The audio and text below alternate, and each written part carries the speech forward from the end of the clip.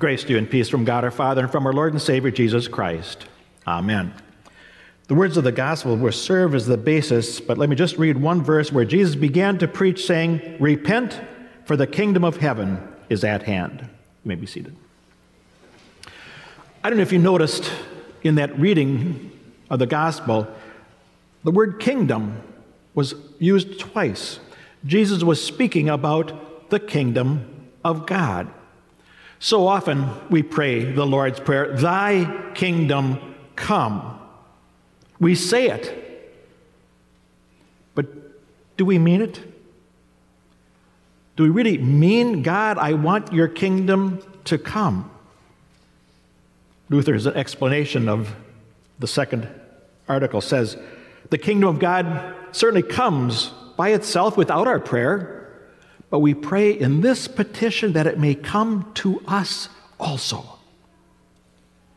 How does God's kingdom come? God's kingdom comes when our Heavenly Father gives us His Holy Spirit so that by His grace we believe His holy word and lead godly lives here in time and there in eternity.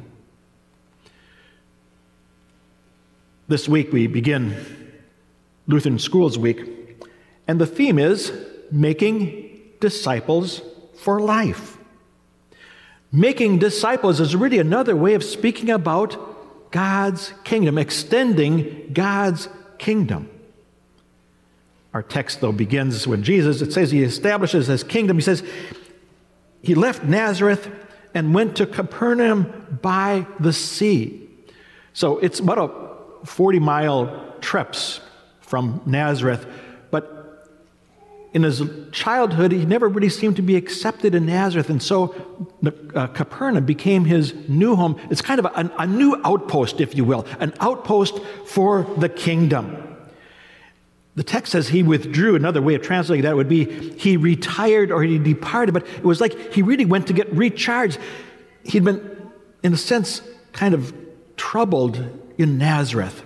This is just after his temptation, and now he's going out for his ministry. He's getting recharged for his ministry, and he wants to establish his kingdom now in a different place, in a new location, in the Galilee of the Gentiles. So this region around the Sea of Galilee, as the Old Testament prophecy, Zebulun and Naphtali, that area is known as really a region for Gentiles.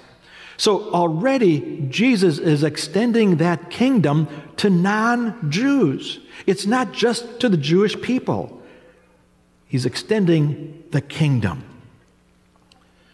And as I thought about that, I thought about Lutheran schools. I thought, in a sense, that's what happens to children too. They leave their home, as Jesus left Nazareth, and they go to school. It's an outpost, if you will, to grow in their faith, to become better disciples of Jesus as they become those disciples who then will go out into the world and share that good news of God's love. Our text continues, though, that Jesus was proclaiming the kingdom. Jesus proclaimed the kingdom by speaking these words of repentance and forgiveness. Jesus brought light to a darkened world. The people who dwell in darkness have seen a great light, Isaiah says. We are also living in a world of darkness.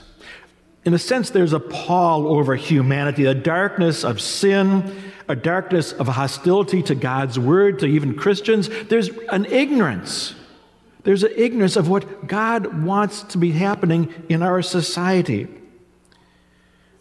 I read a recent poll, a Gallup poll, on church attendance and people believing in God, and I looked back to see what was happening earlier. 25 years ago, about 45% people in America attended church. It's gone down to 30%. 25 years ago, 90% people believed in God. That's diminished not quite so badly, but that's diminished now to about 80% people believe in a God of some sort. We're living in a world that's ignorant of God's love.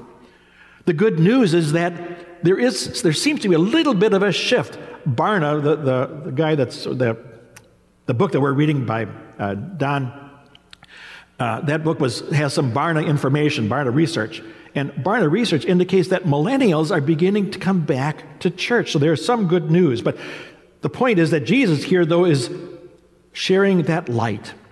He enlightens. He brings light in the darkness. The nooks and crannies in your life that are dark, Jesus wants to enlighten. He wants to bring his love, his care, his forgiveness to you and to me. What's interesting thing about a light is that light doesn't lose its power by being shared. As light goes out into the world, it keeps on enlightening. It doesn't diminish, but it keeps doing what it has to do. It enlightens. And so God's love, his forgiveness comes, and we share it with others, even with those that are hurting. And yet Jesus also says, not only are we enlightened, but also we are to repent. He says, repent, for the kingdom of heaven is at hand. That light shows us also our sins. It shows us our lack of extending the kingdom. It shows us the fact that we at times want to do our thing rather than God's thing. We recognize our wrong directedness, and we need to be stopped and turned back to the cross. As Paul says, that cross is the power of God. That cross, that message of God's love and forgiveness in Jesus, is all about what God has done for us. That repentance and that forgiveness that is ours. Again, this book by Don Everts that we're reading now, hopefully some of you, most of us are reading it, but The Spiritually Vibrant Home. God wants us to have that home, but not just a vibrant home, but a vibrant school. We're blessed here at St. Paul to have a great Christian school, a Lutheran school, that continues to share God's love and is spiritually vibrant as that work of the Holy Spirit works in the hearts and the lives of our faculty and our students. And so in many ways, we are expanding the kingdom. Jesus expands the kingdom as our text goes on. While walking by the Galilee, he saw the disciples, Peter and Andrew, and also James and John, and he says, "Come, follow me, and I will make you fishers of men." Jesus begins by saying, "Come, follow me." Later on, at the end of his ministry, he'll say, "Go and tell." But right now, at this time in his ministry, he's training his disciples. And I can think about that also just in our own Lutheran church.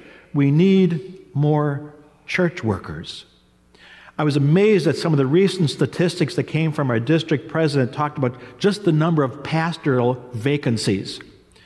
Traditionally, there have been 300 or 400 vacancies in the pastoral office. And that helps because there's always that rotation of pastors moving around.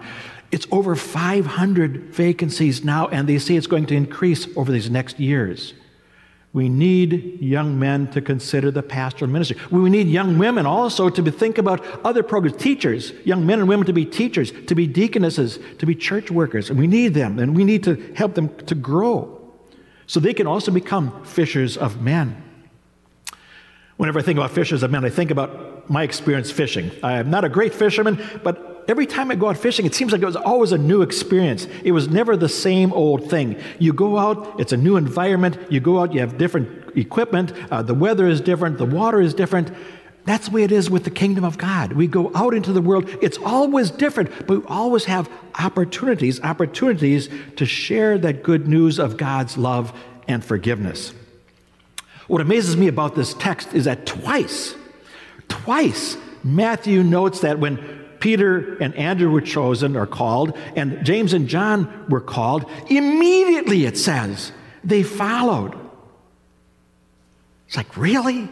It's like walking into somebody's office or working in somebody's shop and saying, "Follow me," and they get up, they leave everything there, and they followed. James and John left their father in the boat. It's amazing, but that's the power, as Paul mentioned in the epistle, as the power of God's Word.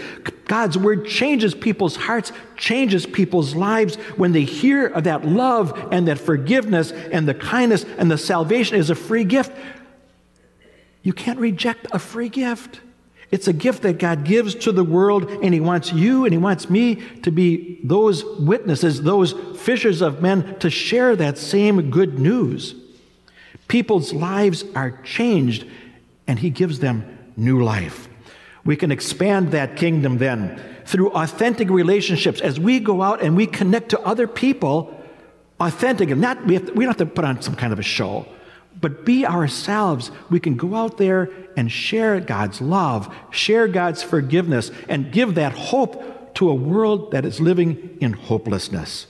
Being God's people is an exciting time in our lives.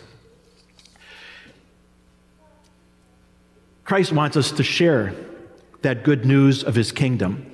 He's establishing the kingdom now here, but he also wants us to share that kingdom. Christ has come. He is here, and he's coming again. By our activities throughout the week, we can extend that kingdom here in Grafton, but also throughout the world. We can join our children as we make disciples for life, but for life eternal with Jesus. May God grant that for Jesus' sake. Amen.